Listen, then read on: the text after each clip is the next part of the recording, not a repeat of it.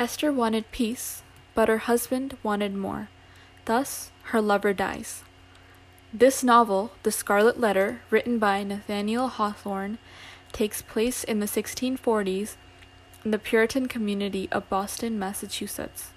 The protagonist of this novel, Hester Prynne, starts off by stepping out of the gates of the prison and walking over to the scaffold on where she is to stand. She does so in the most graceful and elegant manner, with her head held high, leaving the townspeople to be appalled by her lack of outward remorse. Her sin was committing adultery, and she walked to the scaffold with the product of her sin, her daughter Pearl, who was just newly born at the time. Since she is an adulterer, she is forced to wear the scarlet letter A embroidered onto her chest. While it is a sign of shame, it was embroidered so beautifully that it did not seem to fit the punishment. As she stands on the scaffold, she refuses to tell the world who she committed adultery with, even though she was encouraged to do so. The irony of the situation was that the Puritan minister, Arthur Dimmesdale, who was compelling her to name her fellow sinner, was the sinner himself. Having fallen in love with Hester, he committed the sin along with her and was Pearl's biological father.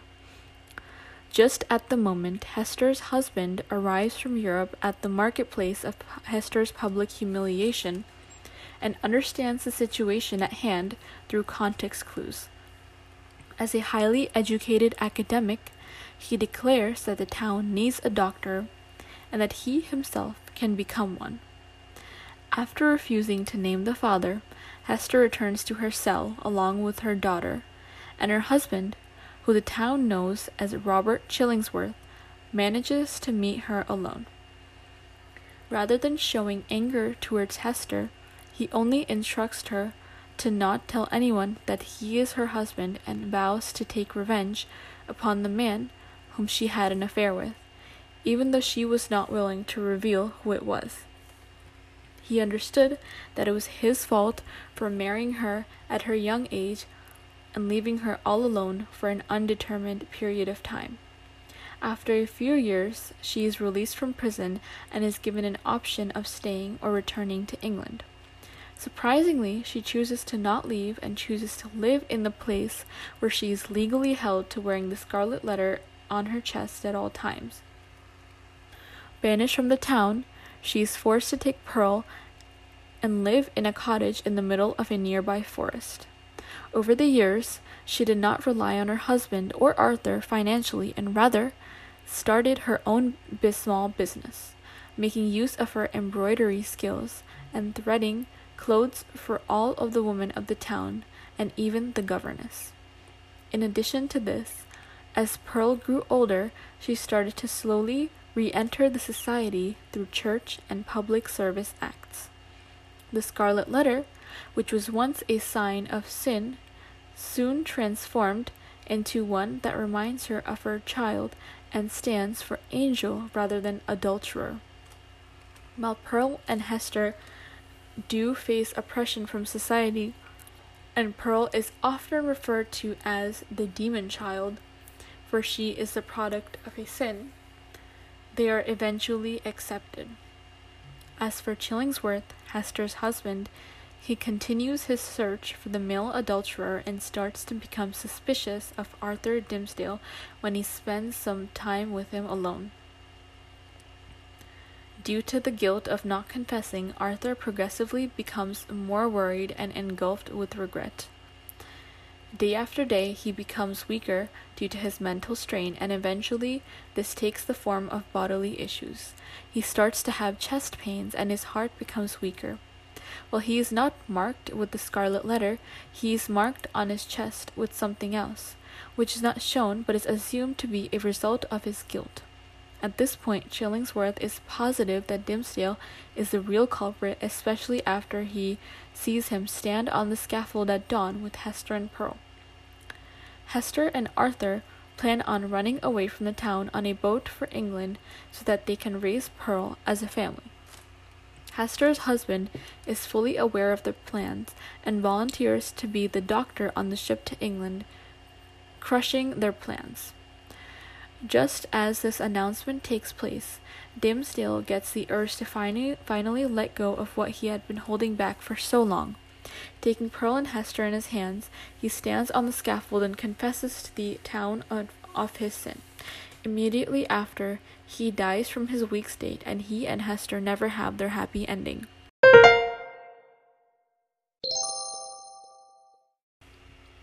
Are you married and having an extramarital affair?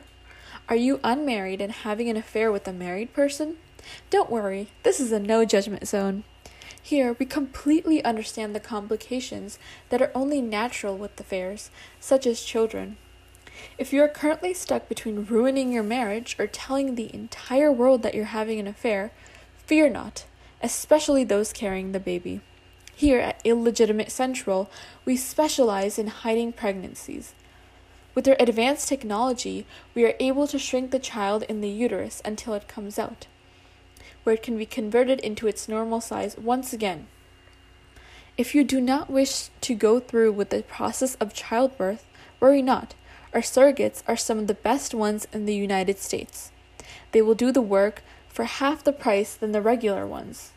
And we feed them the best quality of food and take avid care of them to make sure that the child does not enter the world malnourished or with any other issues. If you're in trouble and live outside of the country, don't worry. Our centers will be opening up all around the world very soon. We guarantee a 99% success rate with our technology. In order to hide all the remnants of your affair, we guarantee that each child is adopted into a loving and caring family that will be able to meet all the needs of the child. In the premium package, we even track their growth all the way to adulthood for extreme surety of their happiness. We are a family business and will treat you both and your child like family. We understand that love cannot be contained by any amount of legal documents, and we want to help preserve your love, as well as your child, starting at the low cost of $80,000.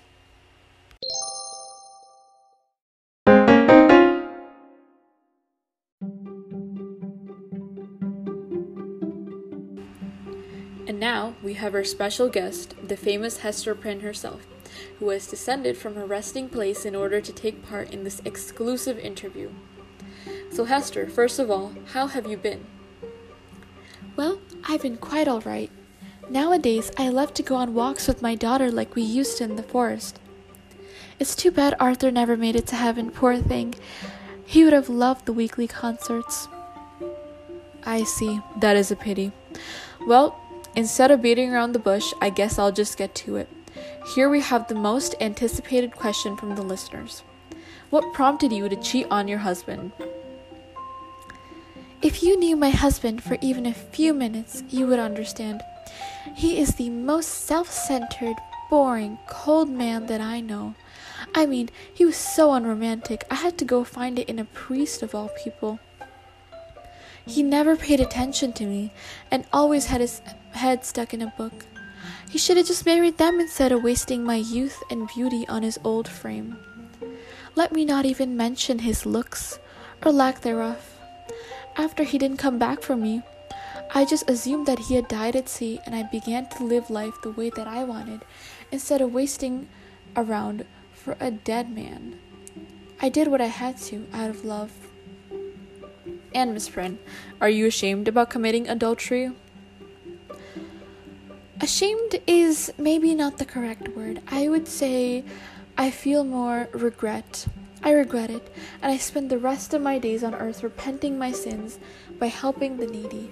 If I could turn back time, I would not change my actions, for I would not have Pearl. Yet I wish I had not acted on my feelings and cheated. Why did you never tell anyone who committed the affair with you? Maybe it was out of love, or maybe it was a feeling of being out of place. As he was the minister of the church, Arthur would be in a lot of trouble if anyone ever found out, and I did not want that for him, for I was truly in love with him. Why would I wish to hurt the one person that treated me as a human being? I also felt that it was Arthur's place to reveal his sin, not mine, If he truly wanted to repent, he would admit it by himself without having others do it for him. Our sin is not interlinked in some sense. We have committed the same sin, but different sins at the same time. My sin was betraying my husband, while his sin was betraying his subordinates. Either way, it was never my right to dictate how he was to handle the weight of his betrayal. And lastly, why did you never leave the town when you could have started a new life without the terrible branding? Once again, I felt immense regret for my actions. In order to make up for this, I needed to repent, and the only way I could do so is carry my sin rather than attempt to ignore it in a new place. I also could not leave my father behind. No matter his refusal to admit his shortcomings, I still loved him and hoped for a future together. And that concludes our interview. Thank you so much for attending this, Miss Prin. I wish you the best of luck. Thank you so much as well. I enjoyed my time here.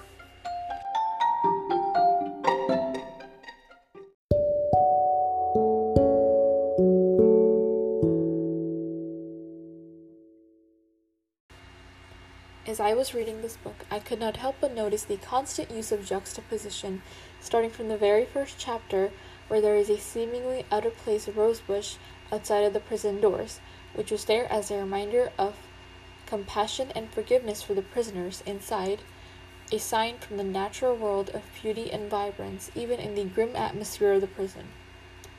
What was even more interesting was the juxtaposition of the effect of the sin on Hester and Arthur. While Hester had admitted her sin in public and carried around the visible remnant for the rest of her life, Arthur refused to admit the sin, yet suffered more than Hester, with his chest palpitation, which were in place of the letter. Arthur's internal suffering was worse than Hester's outward suffering, even though one would assume that others not knowing of your sin would bring one more comfort than a public display of humiliation. Regardless of this imagery of sin and the criminal justice system, I think that many times people forget to look at this novel from a viewpoint of love, however twisted that love may be. Author Ernest Sandede of the journal The Scarlet Letter as a Love Story seems to have a similar viewpoint. Sandede begins with accepting that the love and sin in this novel go hand in hand and cannot be fully isolated from one another. But the love is in need of further discussion. The love of Arthur and Hester itself was a paradox. It served to mature them greatly and made them understand the depth and limitations of their moral compasses, yet their love itself was scandalous and, as Sandede claims, a heresy. While it is set in the 17th century, the universal love triangle is present between a husband, wife, and her lover. One thing that I do not agree with is the notion that since Hester did not confess that Arthur was a sinner as well, that she did not regret her actions. While she did continue to love him, I still believe that she regretted her actions through her outward attempts to redeem herself, such as helping the poor and making a living by herself through needlework. While I do not believe that Hester does not regret her passion, I agree with the author that Arthur most definitely does not regret his passion. He repents deeply internally through prayers and outwardly through fasts and flagellations, but nothing seems to be giving him internal peace, and that can only be because he realizes that he does not truly regret his sins in his heart. And with this, today's podcast is concluded. I would highly recommend reading this novel. It really does challenge your definition of right and wrong.